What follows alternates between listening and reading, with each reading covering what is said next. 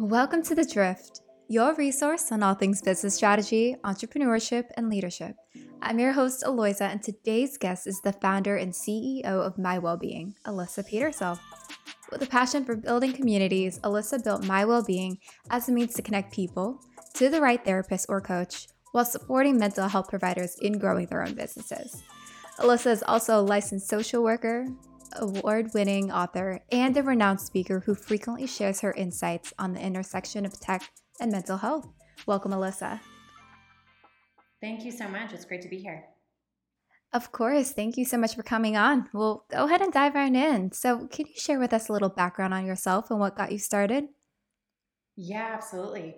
So I think, like most entrepreneurs, there's a steady thread of problem solving in my personality and in my professional career. I started my career in more macro social work, doing a bit of community organizing and legal advocacy within the Anne and Robert H. Lurie Children's Hospital in Chicago. I was working to prevent and reduce violence for adolescent communities as much as possible, and that involved a lot of mental health. And from there, I used Kickstarter to fund a year's worth of research in Hungary, which ultimately became my first book, which is about third generation Holocaust survivors in Budapest building and rebuilding community and integrating a lot of their own identity and cultural heritage into a lot of optimism for the future. And from there, returned to New York, went to social work school. And when I started training as a therapist, that's actually when I pursued my own therapy search for the first time and found that there were a bit more obstacles than I was expecting. And that ultimately laid the foundation for my well-being, which is where we connect people to the right therapist or coach for them. And it works a bit like a dating app, but specifically with mental health or for therapy and coaching. That's amazing. And, when we're thinking about where we're at today, just the entire movement of breaking the stigma, mental health, it has truly evolved. Now, granted, there's still much work to be done, but it's truly starting to begin to address societal apathy towards the awareness and then also treatment of mental health disorders. So, thinking about your background from more, I guess, the psychological perspective, what inspired you to move into this really bridging an intersection of tech and mental health to create Wellbeing? Yeah, it's a great question. And interestingly, around the time that I was looking for a therapist, I'm definitely one of the entrepreneurs that was scratching my own itch. I am not, a stranger to dating apps, but what really actually opened my eyes to the ways that tech could simplify this process is things like Seamless and Lyft and Uber, where it's really easy. You log in, you get personalized recommendations for what's nearby. There's suggestions for, if you've ordered this from this place before, maybe you'd like that from that place. And the wheels started turning of just learning and using all the ways that tech could really make our day-to-day experiences a lot less stressful, that it felt so silly and so backwards to me that among some of the more stressful things, and if you are experiencing anxiety or depression, some of the symptomology of that can actually make decision making that much harder and can make sifting through hundreds and hundreds of profiles that much more overwhelming. So you can just push off the task of going to therapy or starting coaching that much longer when ironically, there's the chicken and egg of the sooner you start, the less overwhelmed you'll feel. So really wanted to create that simplification in the personalization process and also wanted to bring some light and color and delight and stress relief to the process because I think wrongly so, the therapy search and therapy in general for a long time has been really stigmatized to be dark and stormy and gloomy. And even though we all go through highs and lows, especially over the last 2 years and with quarantine and with COVID, therapy can really be powerful and it can be an opportunity, it can be a privilege. So we really wanted to prioritize bringing more hope to the process and bringing more of a feeling of support because already people are feeling so lonely and so isolated that finding care shouldn't be something that you have to do on your own. Definitely. And I love the fact that you are going through this personalization experience. And when I look back at just in general, in order for somebody to start something new, it's a scary process. And the scariest part is just getting there and just starting and saying yes. And if you're eliminating the barriers to entry per se of access, lack of information, lack of content, lack of support, then ultimately that'll help bridge the gap from A to B, whereas somebody will actually have now this sense of confidence to tap into going into therapy. Is that right? Mhm. Yeah, absolutely. Definitely. Well, one of the things that you just kind of touched on as well is just how this past year has really impacted the industry as a whole and impacted Mhm. consumers. And thinking about it from a corporate employee wellness perspective, we're seeing Mm. this just massive shift between hybrid and remote work environments. What trends are you seeing when it comes to the well-being of employees? Yeah, we're seeing massive trends that generally before quarantine, there were companies generally on the leading edge that offered mental health care. Unfortunately, mental health can often be one of the things that's most overlooked by companies. So even though, on average over 90% of employees ask for it and want it, only about 7% of companies and benefits packages pre-COVID really included mental health benefits. And we saw, especially at the onset of quarantine and COVID, a ton of industry leaders, HR leaders, heads of people, heads of culture approach us and say, hey, you all seem to be this mental health company. You seem to know what you're doing in terms of emotional health. My team is having a really hard time, and I don't really feel equipped to support them. I don't know how to answer their questions. I don't know where to point them in terms of the benefits we do have.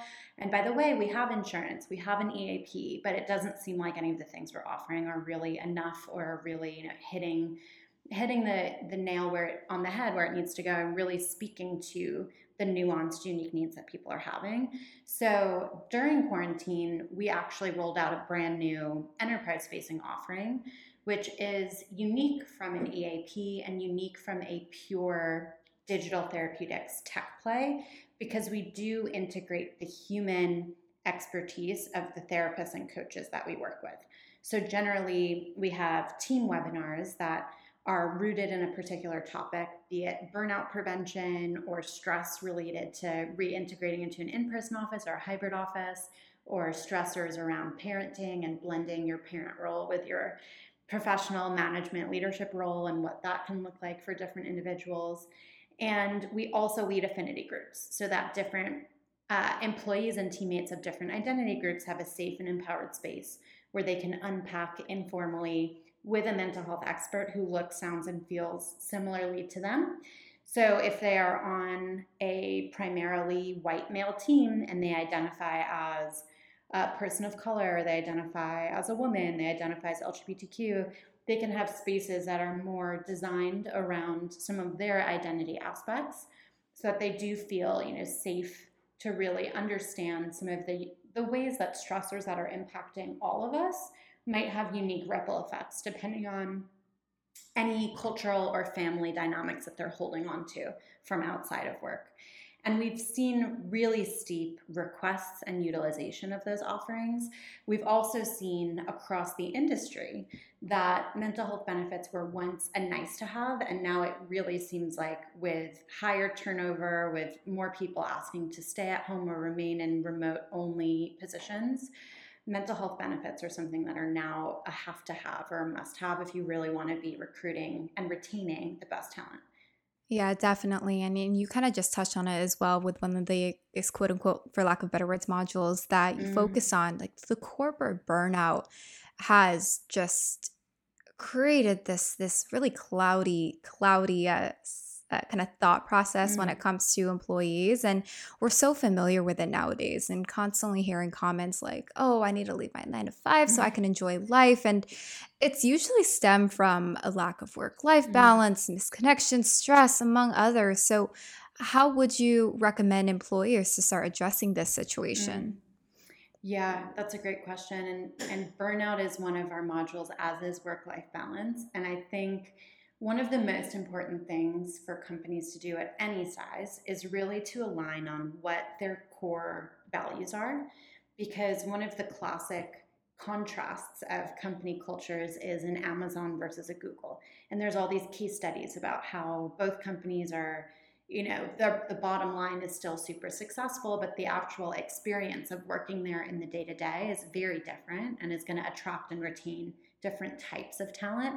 So the reason I say that is because it depends, to have a culture that is super cutthroat or super intense or super adrenaline driven might be a culture that leadership wants, but it should be an intentional choice that they're making, and then they're organizing the rest of their culture and their benefits and their values and their work hour, et cetera, around that, as opposed to it being an afterthought and being something that, oh, if you don't intentionally choose a culture or set boundaries, your culture can spiral into something that you weren't intending. And then all of a sudden there can be these wells that you fall into that you have to dig out of that it wasn't intentional, compared to if Amazon is a really, high adrenaline, cutthroat environment, Google really tries to emphasize, creativity and having open brainstorming and having wellness and therapists in-house around the corner, et cetera. So, even before things really get to a scale at which it can get away from you, leaders, managers, founders should really be thinking about, hey, what kind of culture do we want? And what are the different ripple effects that might be associated with that? What do we want to get ahead of? So we at My Wellbeing in particular, we are a pretty intimate team. We have 6 full-time, another 10 or so part-time teammates. And we tend to have a very strong work ethic, tend to have teammates that are really ambitious, really committed to our mission. We all tend to lean toward being caregivers as well in terms of our personality archetypes. All of those things can lead to overworking, which unchecked can definitely lead to burnout. So some stopgaps that we've put in, while we technically have an unlimited vacation policy, we've noticed, which is not unique to us, it's pretty common across the corporate world, people tend to underutilize that. So we have something that we call quarterly Fridays, which is 4 times a year, once a quarter on a Friday that is not a national holiday. We close the company so that our teammates, even if they choose to catch up on work, if they choose to be by their computer, it's fine. But at minimum, they don't have meetings, they don't have Slack messages, they don't have time-sensitive emails that they're sending back and forth nonstop. So it's a chance for people alternatively also to step away from screens, to proactively plan a long weekend with friends or family, or to get out in nature.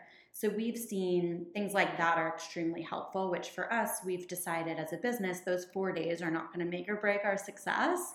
But from a culture and interpersonal perspective, they really do make a world of a difference for a teammate to feel permission, so to speak, to take that time off. And I'd say culturally, it would be amazing, and I think we're working toward this, that there will be a day when people feel more of that permission internally, and or they are working with a therapist or coach or receiving the resources to be able to set their boundaries in that way and take their paid vacation time. But there are a million influences both inside and outside of the workplace as to why someone might not feel that way intuitively. And it's really helpful when leadership and when the company itself really sets a precedent and models, hey, like this is actually time off that is intended for restoration. And the same is true for regular vacation. People will look up to see, is their manager, is their boss, is leadership taking a 7 or 10-day vacation once a year, or are they not? And then that gives a sense, consciously or not, of what they aren't allowed to do in their day-to-day. Wow, there's so much definitely to be able to unpack behind that. The first takeaway that I got from this is truly the importance of having a mission, vision, and values. I think a lot of organizations are definitely starting to see the value in having a mission, vision, and values, but there's still a lot to come. And there's still a lot of opportunities when it comes to, one, identifying them as a leadership team. And then secondly, practicing what you're preaching as well. And I think that's my second takeaway that I have with you is that not only is My Wellbeing focused on helping other organizations and other people connect with one another, but you're also stressing the urgency or the importance of mental well-being within your own workforce. Yeah, definitely. And I think to that end, it's really important to have multiple voices and perspectives around the table too. on in every possible way that you can interpret that. So having some people who have significant experience setting culture and scaling orgs, having some people who are newer, who are less inhibited to poke holes in systems or to be creative and to really throw ideas out that maybe are super unusual, but maybe they can actually work. And to have people of various different identity groups, racial, ethnic backgrounds, gender identities, because different things will come up and fill blind spots for different people. So even if you think about religious holidays that maybe aren't on a formal national holiday calendar, but would be important to think about and to integrate. If you think about the different experience at work for people who are parents or people who aren't parents, and if leadership generally is in one camp or the other camp is very likely to often not intentionally be left out of what some of those policies and practices are. And then you can always iterate and adjust, but from the beginning, the more inclusive that conversation can be and the more outlets from which you're sourcing opinions, the better off your team will be long term. Yeah, absolutely. There's so much power behind that. One thing that I'm wondering, just reflecting on back what you're saying, is just the evolution of organizations as a whole. Are you seeing that there's almost, I hate to say it, but just different strategies that Mm-hmm. the leadership team should take when it comes to addressing and bringing more awareness to mental health based off of the growth stages of the company? Mm-hmm. So, yes and no. I think that this will ultimately boil down to the value set and mission and vision that the company signs up for and opts into. So, one company might say, revenue generation at all costs. Another company might say, no working on Saturdays no matter what. Another company might say, oh, it's important to have um, representation at the company that mirrors representation of the city that we're live in. So if the city is 70% this, 20% this, 10% that, but that's the representation we want in our company. So I think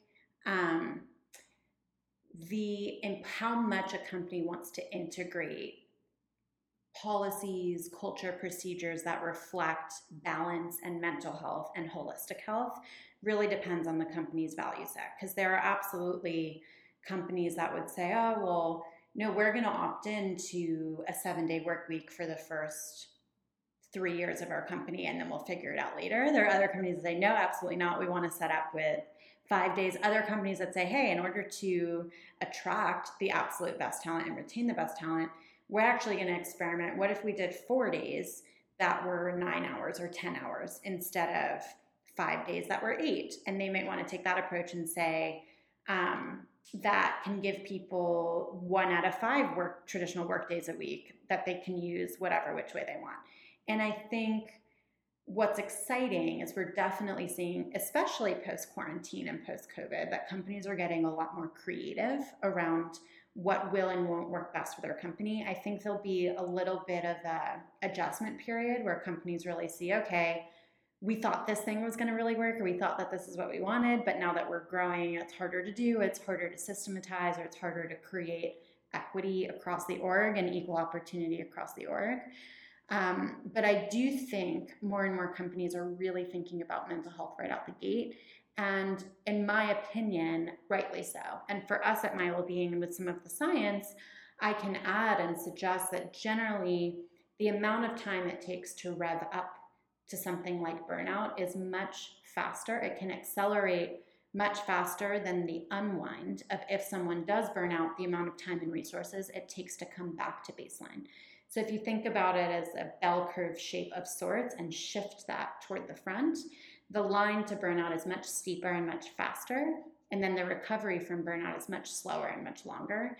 And what that means from, in my opinion, both a health and business perspective is that if you proactively invest ahead of the curve, ahead of the burnout, you will actually have better performance over that period of time than if you run heads down, head first at a goal, but then drive right past burnout.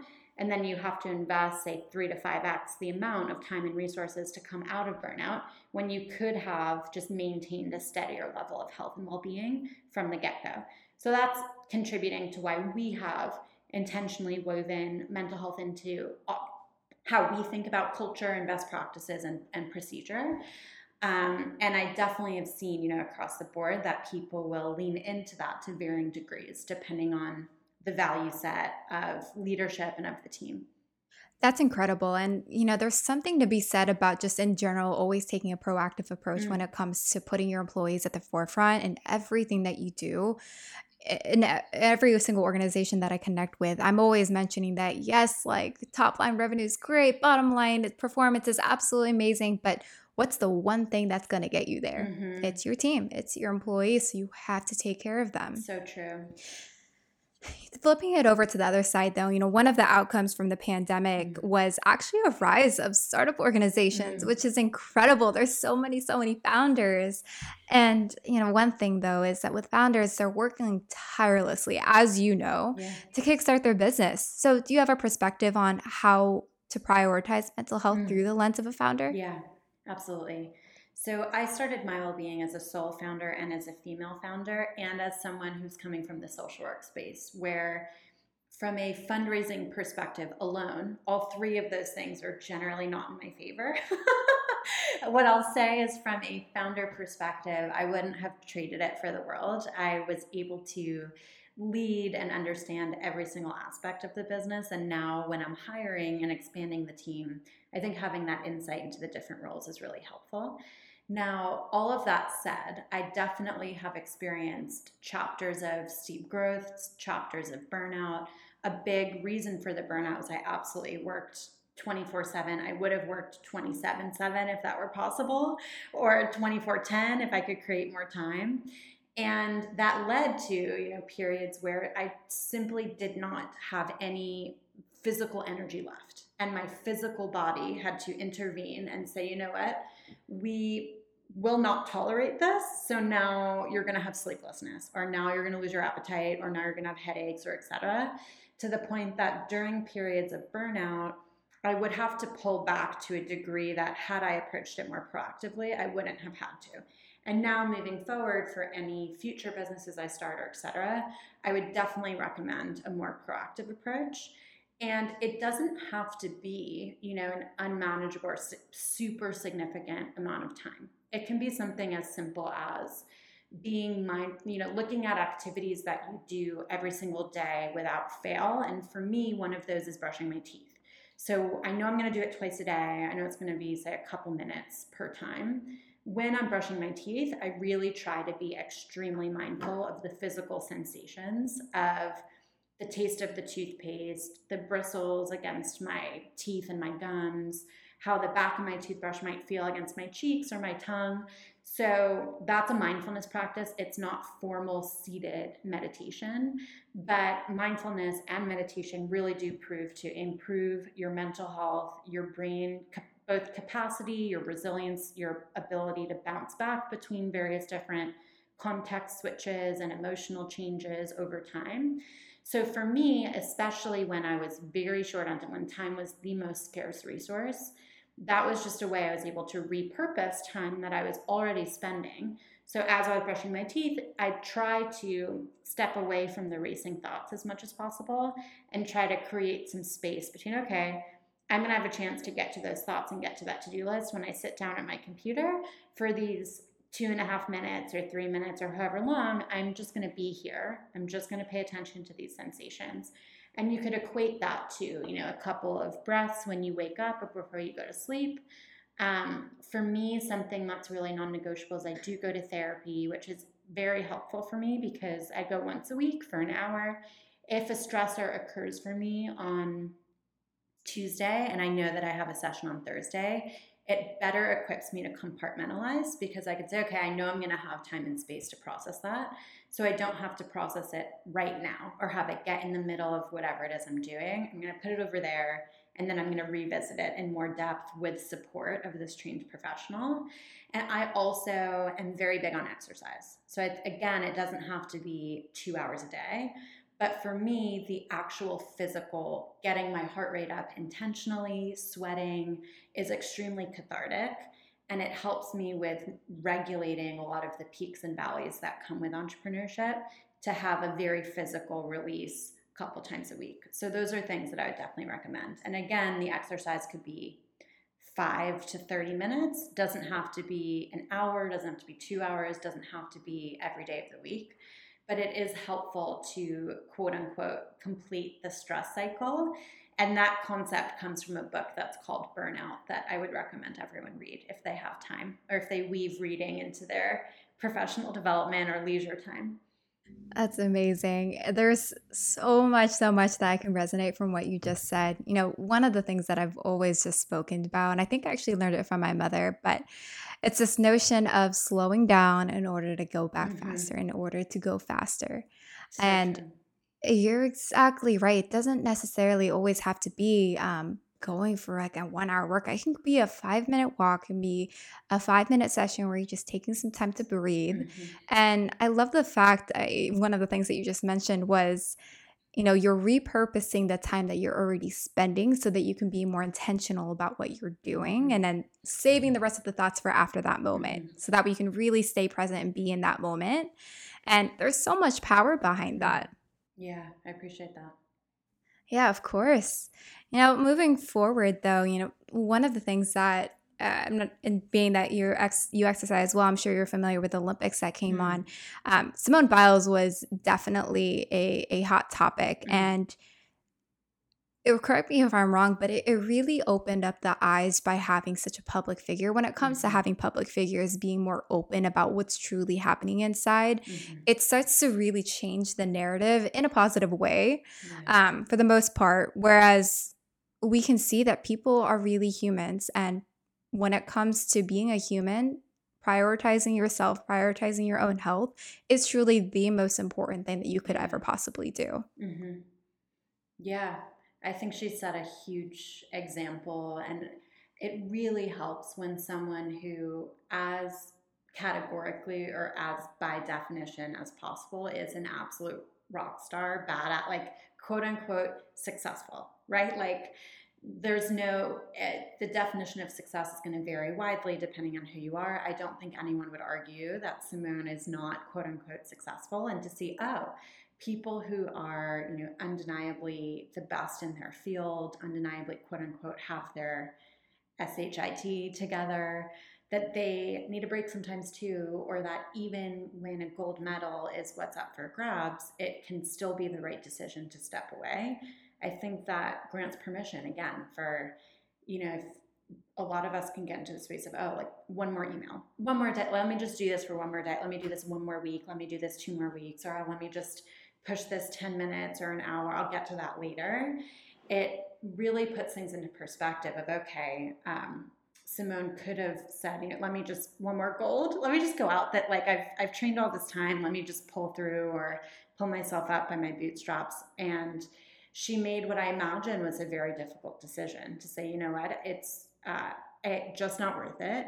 Or B, sometimes, you know, if the stressors really pick up, you're putting yourself in more danger than the possible rewards really are worth, or that can really compensate for.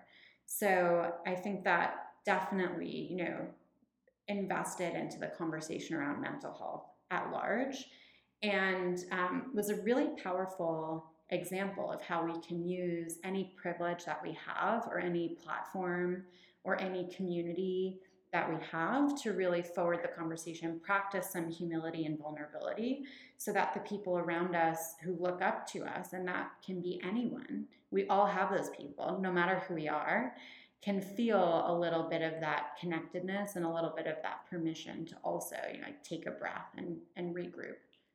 Absolutely. Well, thank you. And kind of going into the future state now, any exciting things coming up that we can expect from you and my well-being? Yeah, always. So we are live in 4 states right now for therapy matching. We're live in New York, California, New Jersey, and Florida. We will be expanding for therapy matching to a lot of states. So stay tuned. Follow us on social at Find My Wellbeing, or on our website at mywellbeing.com, and you'll get all of the updates. And we're really looking forward to partnering with more companies as well. We saw a really big increase in our company partnerships and brands partnerships over the last year and a half, and we're here and very happy to help with bringing stronger mental health resources to teams.